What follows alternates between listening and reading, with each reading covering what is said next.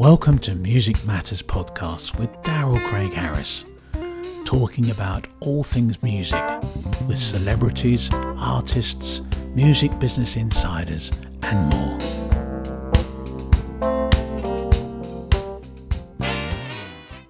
Hi, guys. Welcome to Music Matters, a podcast about all things music. Today, we have an awesome special guest. It's a legendary house music producer, remixer out of Chicago. He was originally with the Hot Mix 5 crew from Chicago. He's produced a long list of celebrities, including Madonna, J-Lo, Beyonce, Katy Perry. So many, it's hard to keep track. How you doing, Ralphie Rosario? I'm good. How are you, Daryl? I am good. So we tried to do this last week, but you were feeling a little bit under the weather. Now you're doing Yeah, we were talking about that earlier. It was weird. Like, do I have a cold? Do I have a flu? Do I have COVID? But luckily, it was just a cold, so we're good. Yeah, I know. These days you have to be careful, which is good. Being careful is awesome. Yes, very careful. So where are you at? Are you in Chicago? Or are you near Chicago? Or I am near Chicago. I am in a small town called Norridge. It's right close to the airport, and it was a good decision to move here because I was 5 minutes away from the airport. So Awesome. Every time I was traveling, I was home in 5 minutes, as opposed to the 30-minute horrible commute into the city. Yeah, I love Chicago. Man, that's a crazy place. Like you said, like airports or just getting downtown is nuts. Yeah, when you get off a plane for 9 hours and you got this grit, like it's an inch thick on your body, and you got to ride with that. Yeah. Yeah. The cool thing about Chicago is getting to Europe, and we were just talking about that too. Like getting to Europe is easy, and I mean that's one thing. I live in Vegas, so like getting to Europe is like a whole ordeal. Oh.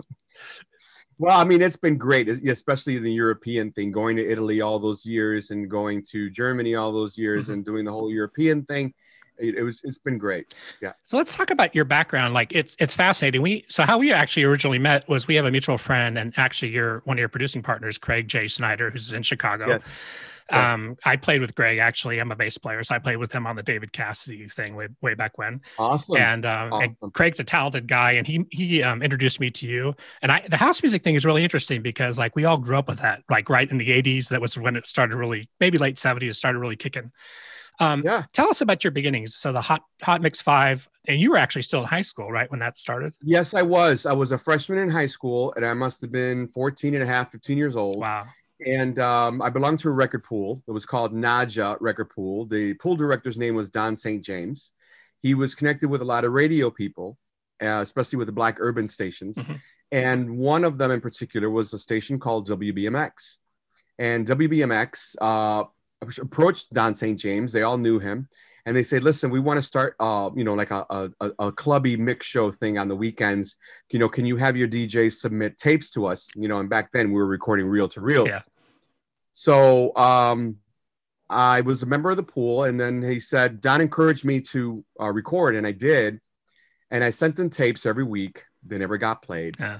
Every week, they never got played. Yeah, because there's so much stuff coming in, right? Oh, yeah. I mean, you're probably dealing with 25 to 50 DJs, and maybe some of them were doing them and some of them weren't. So all of a sudden, I decided to keep doing it. And then one night, I said, this is the last time I'm going to listen. I'm bored with this.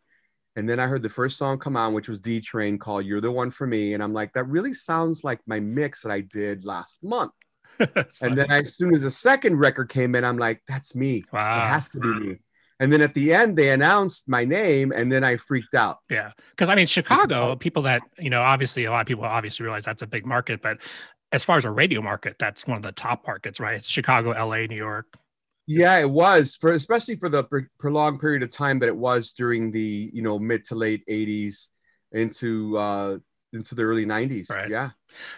So as a young, I mean, you must have felt like king of the hill. Well, you know what? But here's the thing, that when you're 15 or 16 years old, you just know what you know in terms of what you're doing. You're not expecting it to take you as a vehicle, take you somewhere. For me, it was a pure joy of listening to all this wonderful music and being able to do an endless web of music for an hour. Yeah. It was fantastic.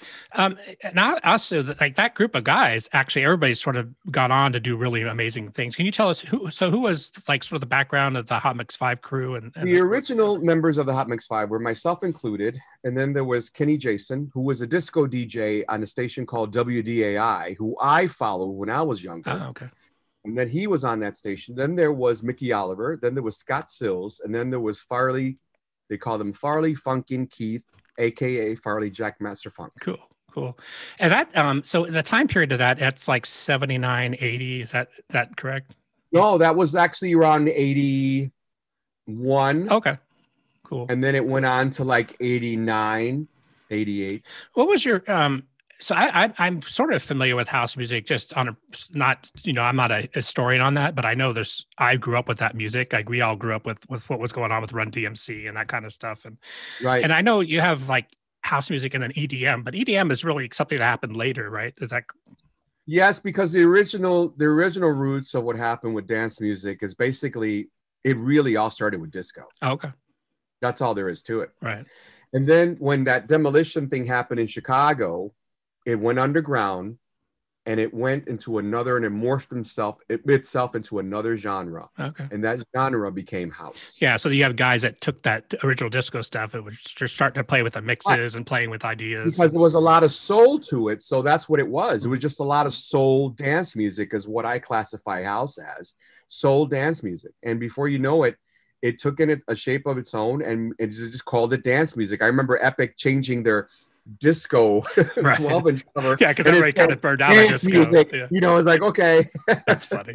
Yeah. Like, gosh, I mean, the disco, you think about music in general, because I mean, I'm a musician, but what I always got a long time ago was that it's just about feeling good, and people want to dance, people want to have a good time. So that's really what that's all about, right? That's exactly what it's all about. And it's always been that way.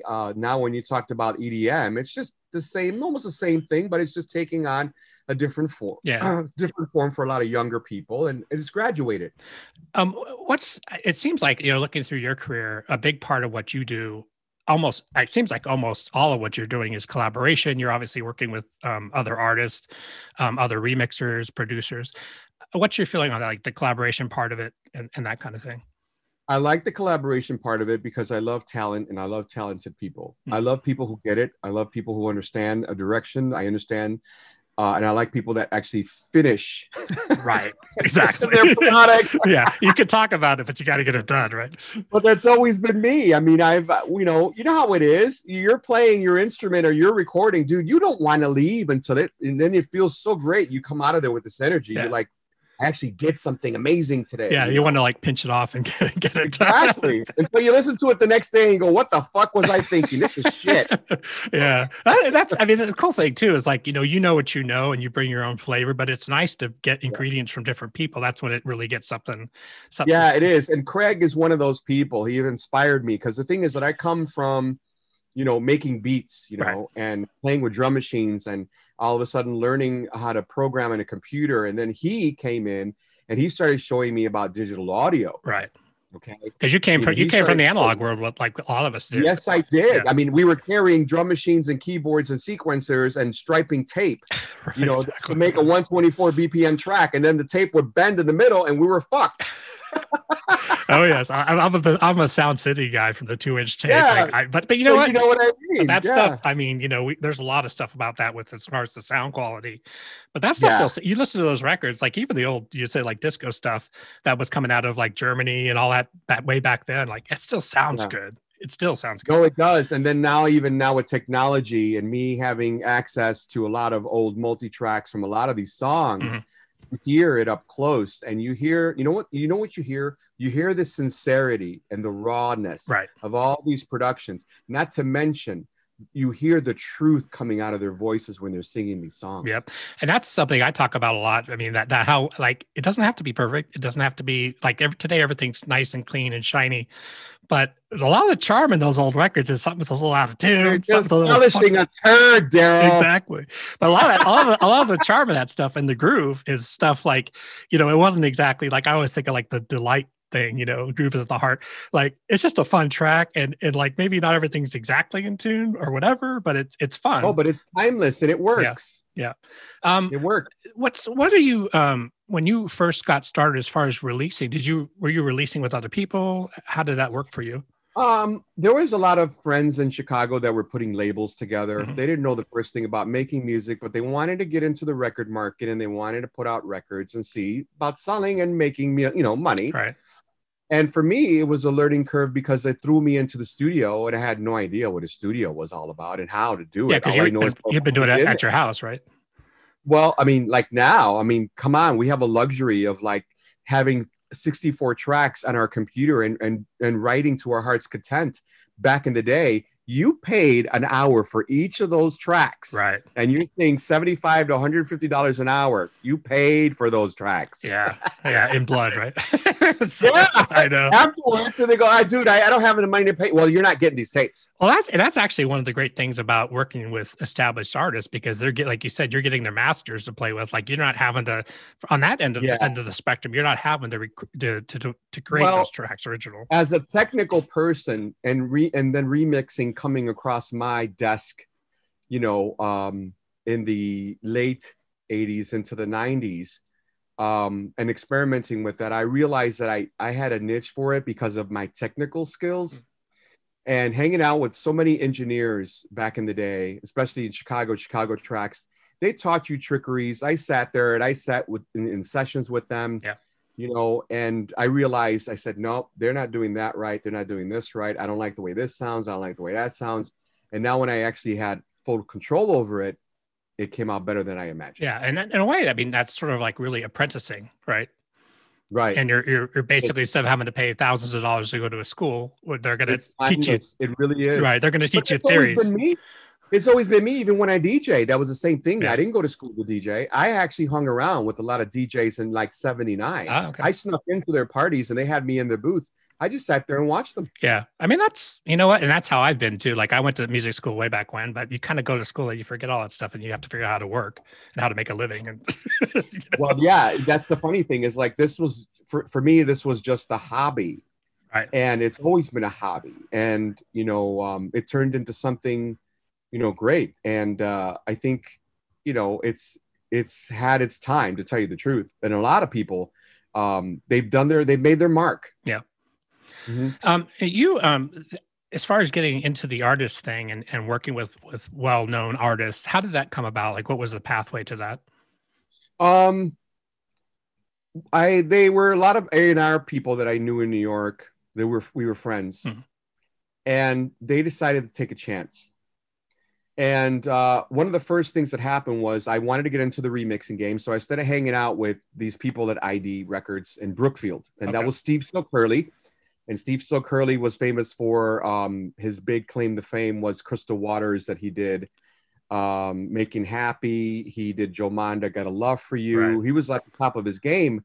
And so I wanted to be part of their production team. So I went in there and I knew one of the engineers, actually Larry Sturm, God rest his soul. He used to work at Chicago Tracks and he went to work for ID as well. And he was Steve's engineer, right-hand guy. So I went in there and did my thing, and they had access to record companies and labels and A&R directors. And then they bought my name up and they, you know, threw me a bone or two. I did a couple of things there. Yeah, you're proving yourself, right? Yeah, totally. But then the last thing that happened was I got a remix for Debbie Gibson called Free Me. Mm-hmm. And ID, when I came back, I called the next day, one day, and the guy who's working at ID Records at the Brookfield office says, don't go in there. He says, we took all our stuff and we left because Frank Rodriguez was stealing money from us, the manager. And they left me with nothing. I had no master tapes, no recordings, no nothing. And then when I approached the guy, Rich Christina at Atlantic, was an excellent heart of gold. He said to me, did you get paid for this? I said, no, I didn't. And he says, oh my God, Ralphie.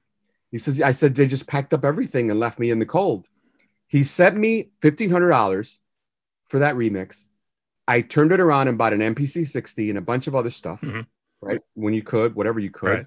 He hired me to do another remix. Wow.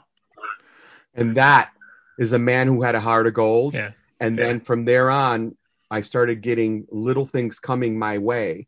And I became a bedroom producer. Yeah. Well, that's, you know what? I set up everything in the bedroom and it worked. Yeah. I mean, the thing is like that's actually one of the really cool things about the modern day situation with, I mean, you can literally do stuff in your laptop. You can even do stuff on your phone, but what it's done is it's really democratized that whole world. Like you said, you don't have to spend $20,000 to go into a studio. You can do your stuff, send it out, get it heard online like that. How has that, the technology difference obviously has been gigantic. How has that affected you? How has that got you excited or the positives? It did get me excited, but then the oversaturation of music, in other words, stuff coming out on Monday and dead by Friday, right, was really, really made me scratch my head going, do I have to release a song every week? Right. Yeah. You know, and the staying power is non-existent. They don't work the music the way they should. Yeah. And the promotion budgets aren't there as they used to be, right? No.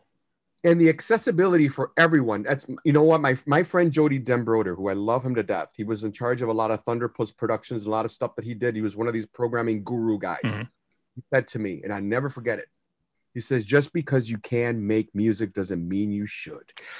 Well, yeah, it doesn't mean everybody should, for sure. Exactly.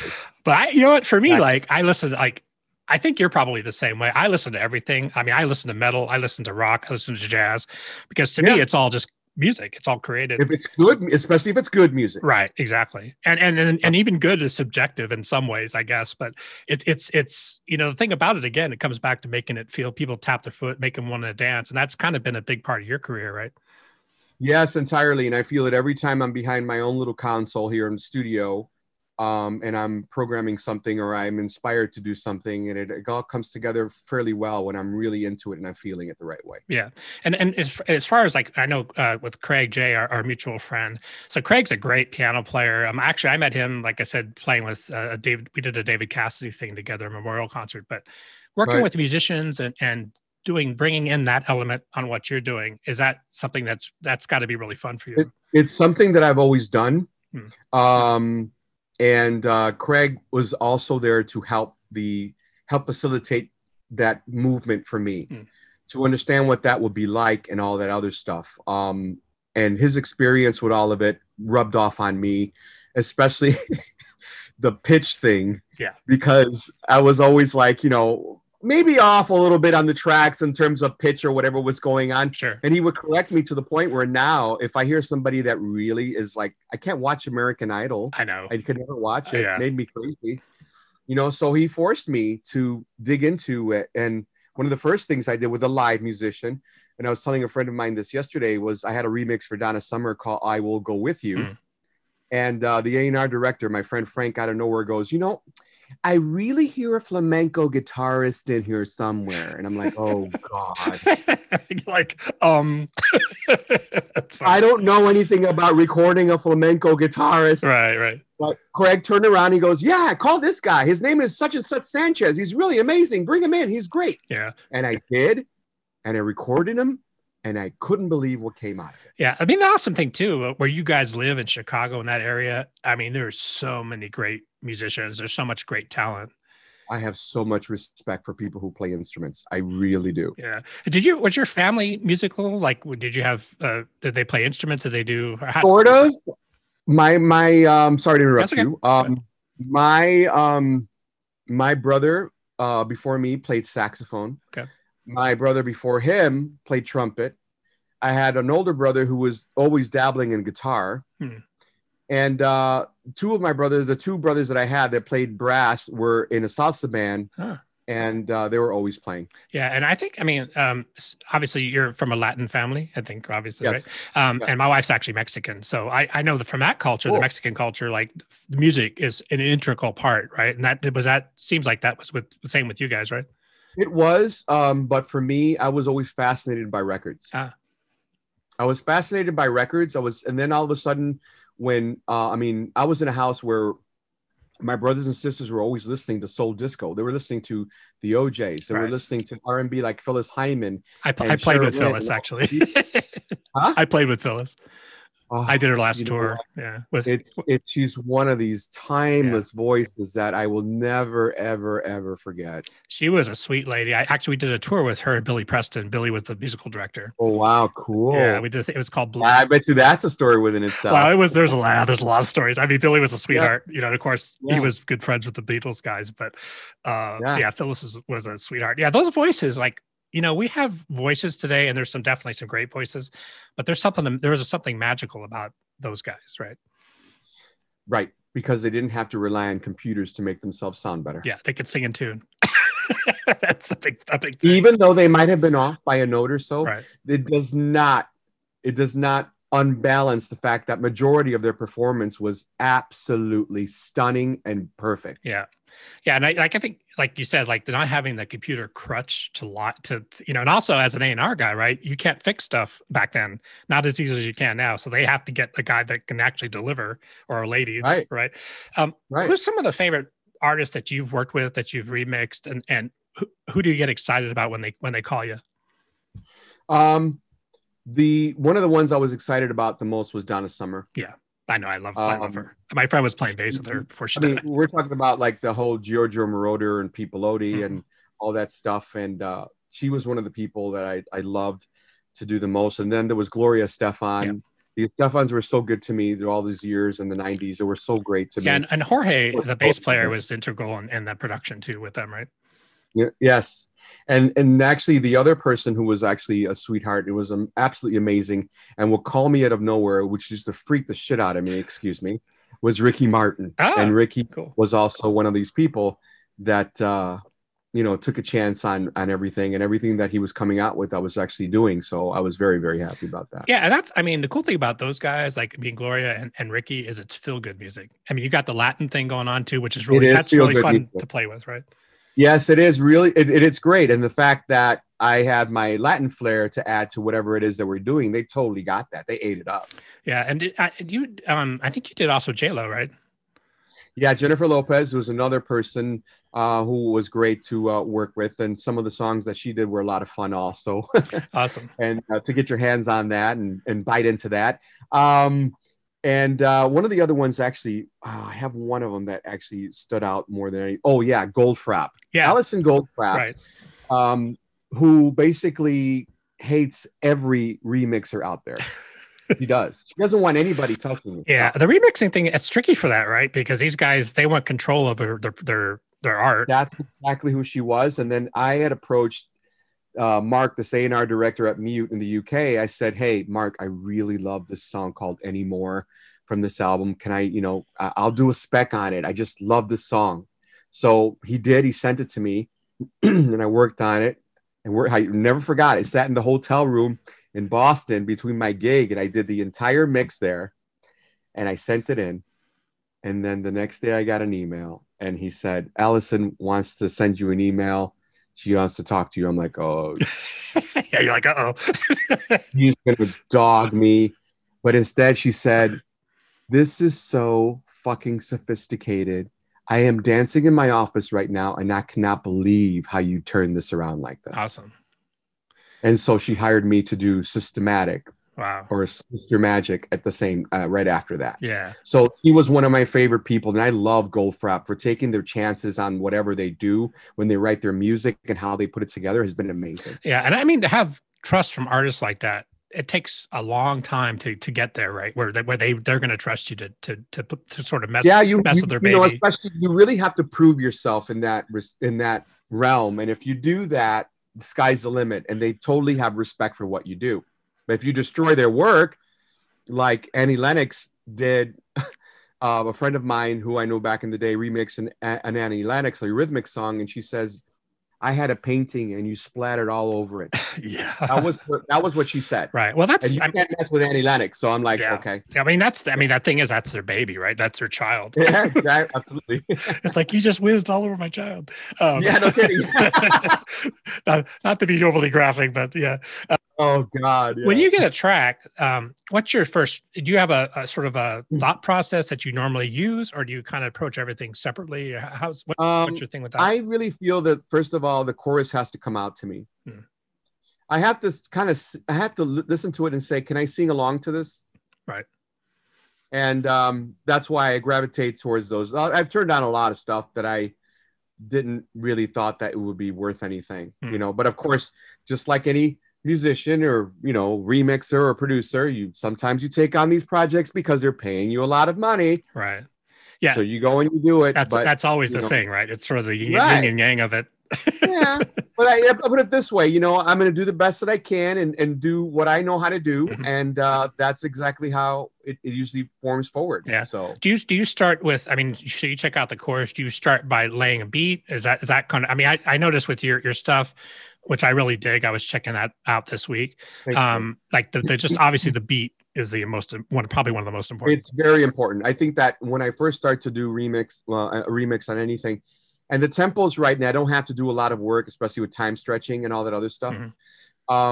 It's very easy to lay drums, especially dance drums, 4/4 drums underneath it. And if it feels good as they're singing along, everything just comes right at me. Yeah. And because I mean, the thing is too, you're mixing for I mean, not only for clubs, but that is a big part of what you're doing, right? Because this stuff is going to get out there.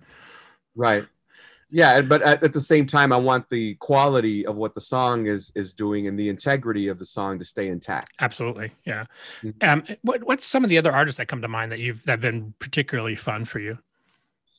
Mariah Carey was fun. I was very nervous about that. She has a bit of a reputation for being challenging. Yeah. But I was really nervous about that. Janet Jackson, when she did Feedback with Timberland, that was also pretty interesting and very cool.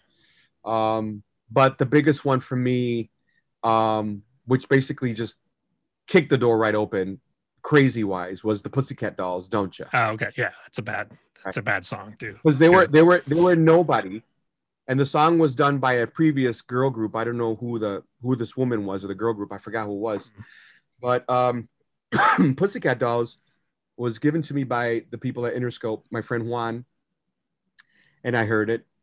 And I'm like, this chorus says so many things to so many different people. Right. Yeah. Don't you wish your girlfriend was hot like me? It can be, the first thing I said, it's a gay man telling a straight man, don't you wish that I was just as fun as your girlfriend is? Right. Yeah. Yeah. You could look at it. I mean, that's cool how I took it. Right. I mean, that's the cool thing. Cause like you get something like that. I mean, that was like, and then, people like, there's people that like, house music or like those kind of tunes. There's people that don't, but like the thing is, if it's a good hook, it's a good hook, right? It doesn't matter. Yeah, it doesn't matter what the genre. Fun hook. And I'm like, this can be a lot of fun. So I started to work on it. I programmed the drums on it. I got Craig to come in and do keys. Awesome. I added my own stuff on top of what he did, found the right stacks, found the right tweaks, sent it in. I didn't think much of it afterwards. I'm like, I worked on this all week. I'm exhausted. Can you just go away already? And that kind of thing. Yeah. And then it just basically became the summer anthem, I think in 2008 or something. And it just blew up in my face. Yeah. And she's, is it Nicole? I can't remember. Is that the girl that's Nicole?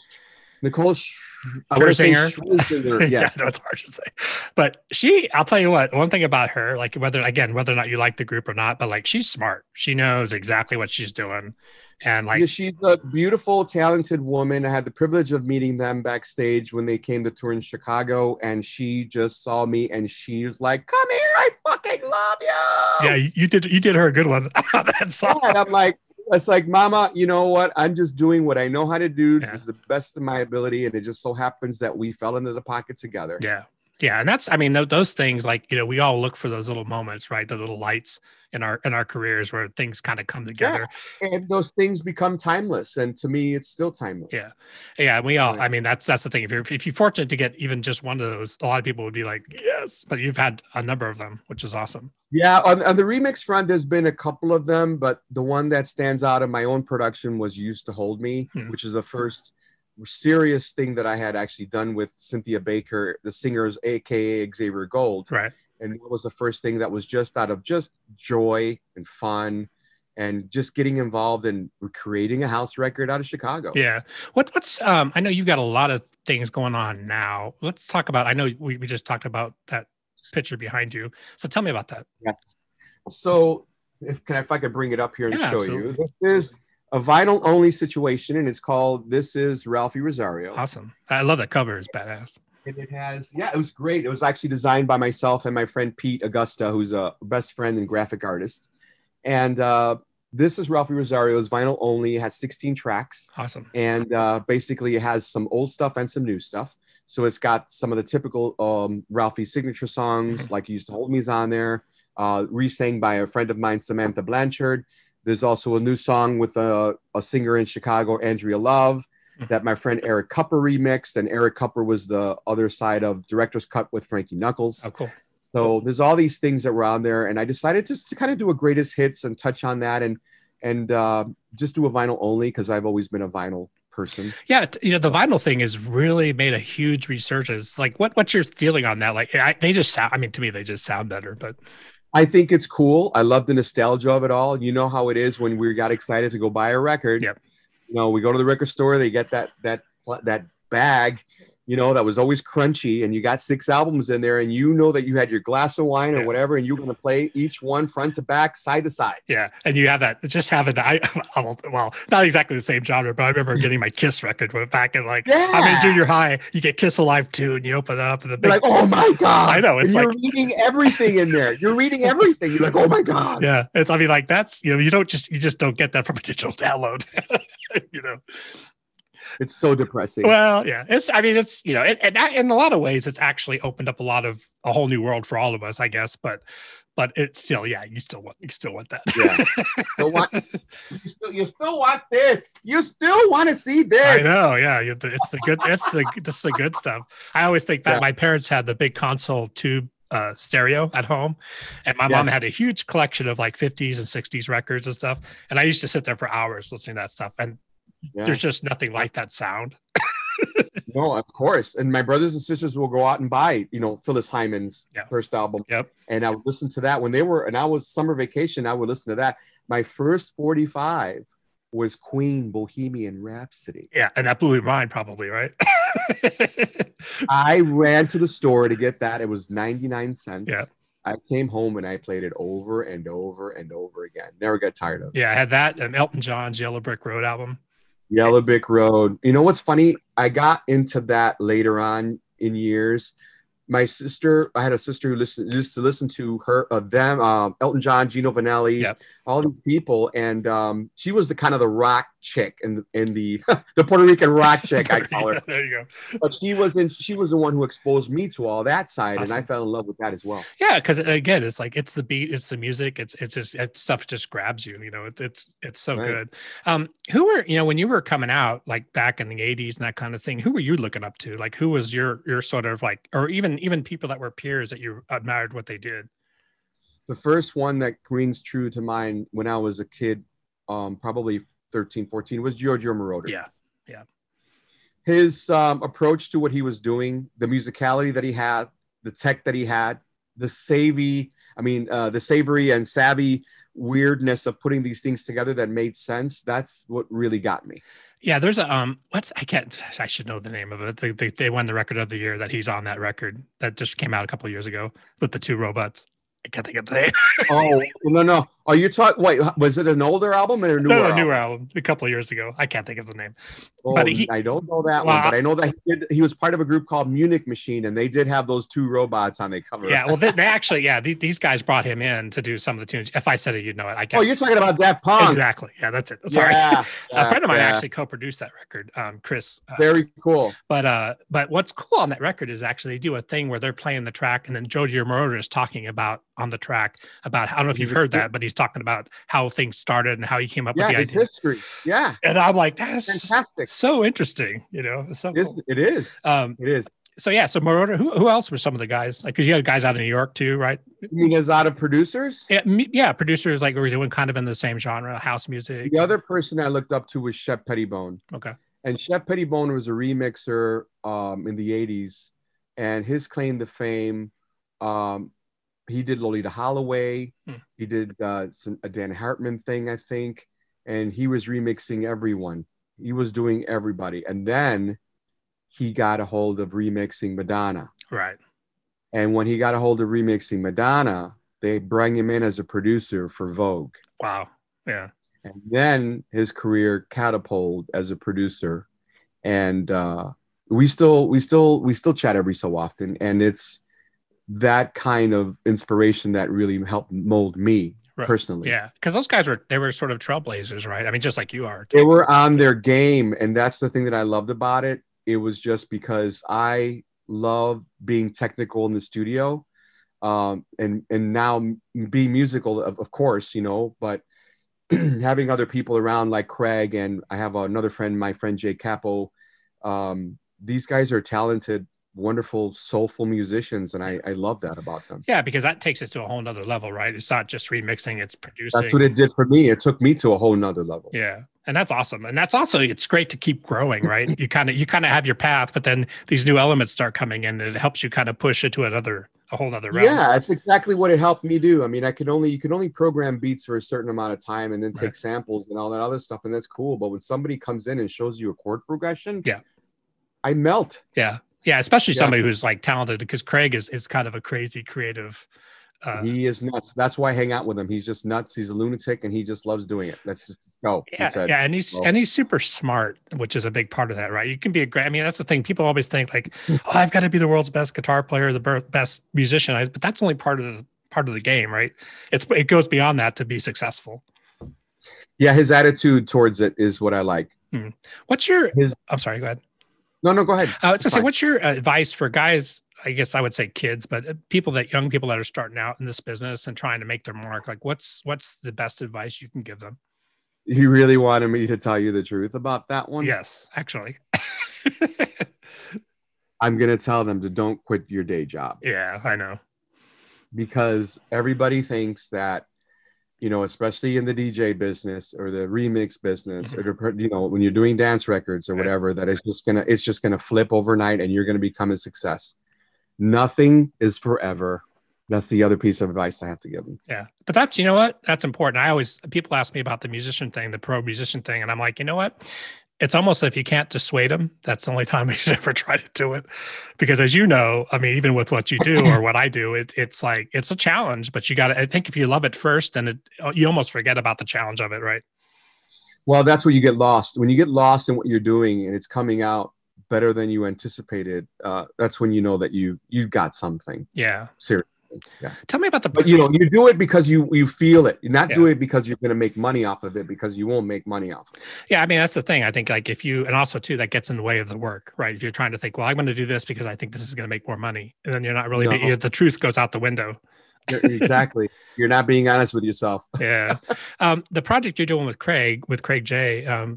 So I know it's a lot of different things going on with that, but tell me a little bit about what you guys are doing specifically.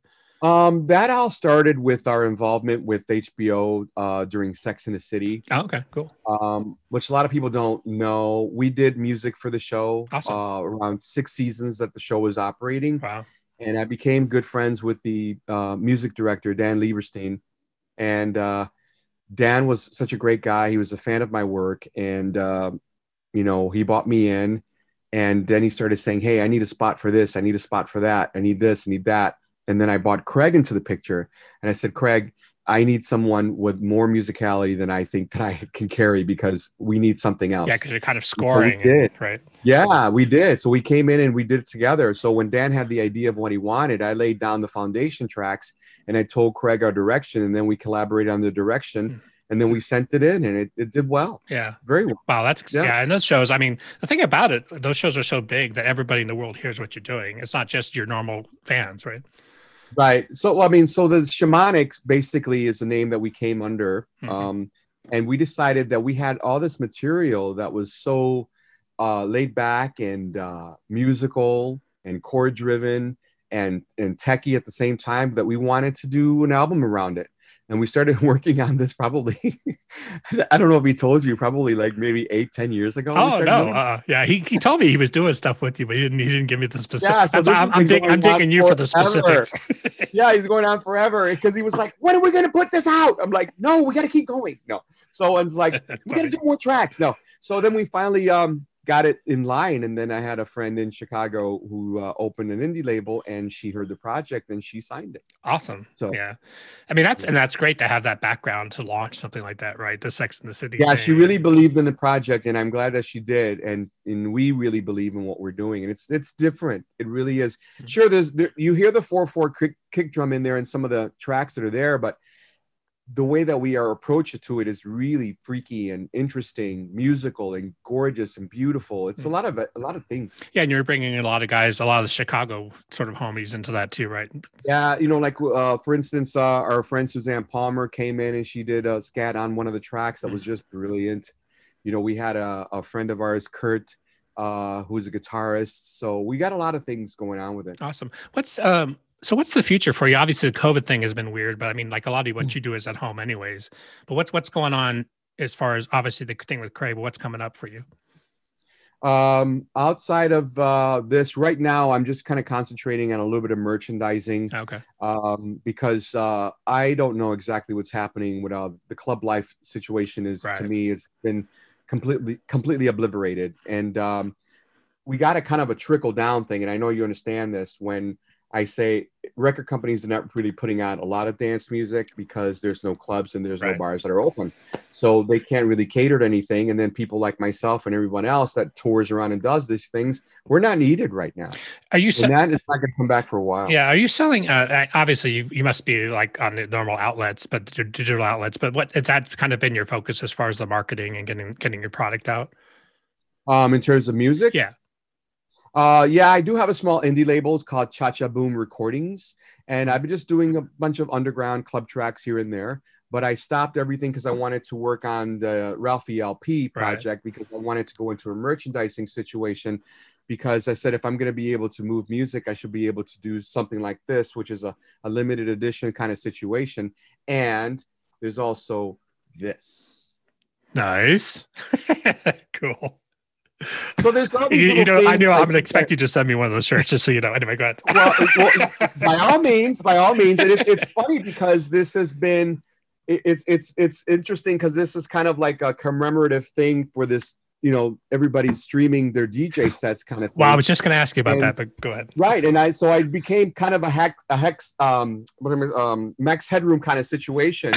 And so my friend in London had done the graphic for this. That's great. I love it. Funny. Yeah. So it's kind of glowing with all the graphics in there. I thought it was hysterical. So that's when I said, let's do something else with this because, we have to try to make some money. Yeah, you got to reinvent. I mean, that's a big reason why I started the podcast. So I'm sitting here at home. I'm bummed out about not playing, and I'm like, I got to do something just to be creative and have an. Yeah, a lot of us are starting to do that. What you just said, we're starting to do something creative of what we have, and that's what I was doing. And so far, the response has been good.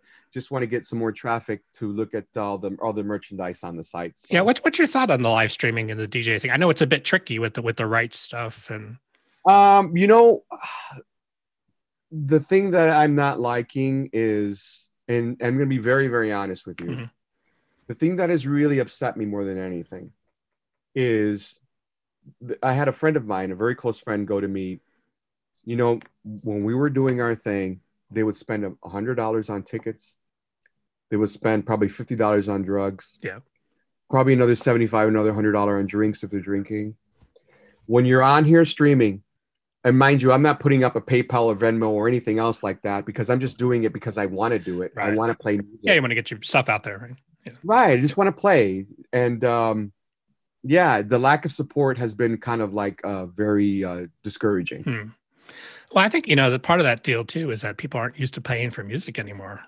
I mean, that's sort of like we're all suffering for that, right? You're absolutely correct. And that's why I said, if I'm going to make or squeeze anything out of what's left here, is to do the merchandising situation and figure out what can happen that way. Yeah. And it's also fun and you can control the look of it and the vibe. It's not just a digital download, which is, it's cool. No, I mean, you know what it is right now. You cannot make any money selling music. You just can't. Yeah. Yeah, there's the upside to Spotify and then there's the downside. You have people that have millions and millions of streams and they're getting checks for $50, Yeah, that's true. And so the streaming thing is you can have people subscribe to your channel on Twitch, for instance. And so, you've got, what's weird? This is the thing. So I've got like, let's see, close to like 100 people, viewers, it says. Right. And not even 100. No, it's like 5,000 viewers or something like that. Mm-hmm. And you got like 90 subscriptions. Yeah, I know. Yeah. And that's the thing. Like So they'll come and view you, but they won't even subscribe. It's like, I know it's so tricky. I mean, and I have friends like on YouTube and too. Like I did a thing with Ryan Higa. I don't know if you know Ryan, but Ryan has 21 million subscribers on YouTube, and I'm like, okay, that's cool, but like, then how do you make a living from that? I mean, I know there are ways to do it, but.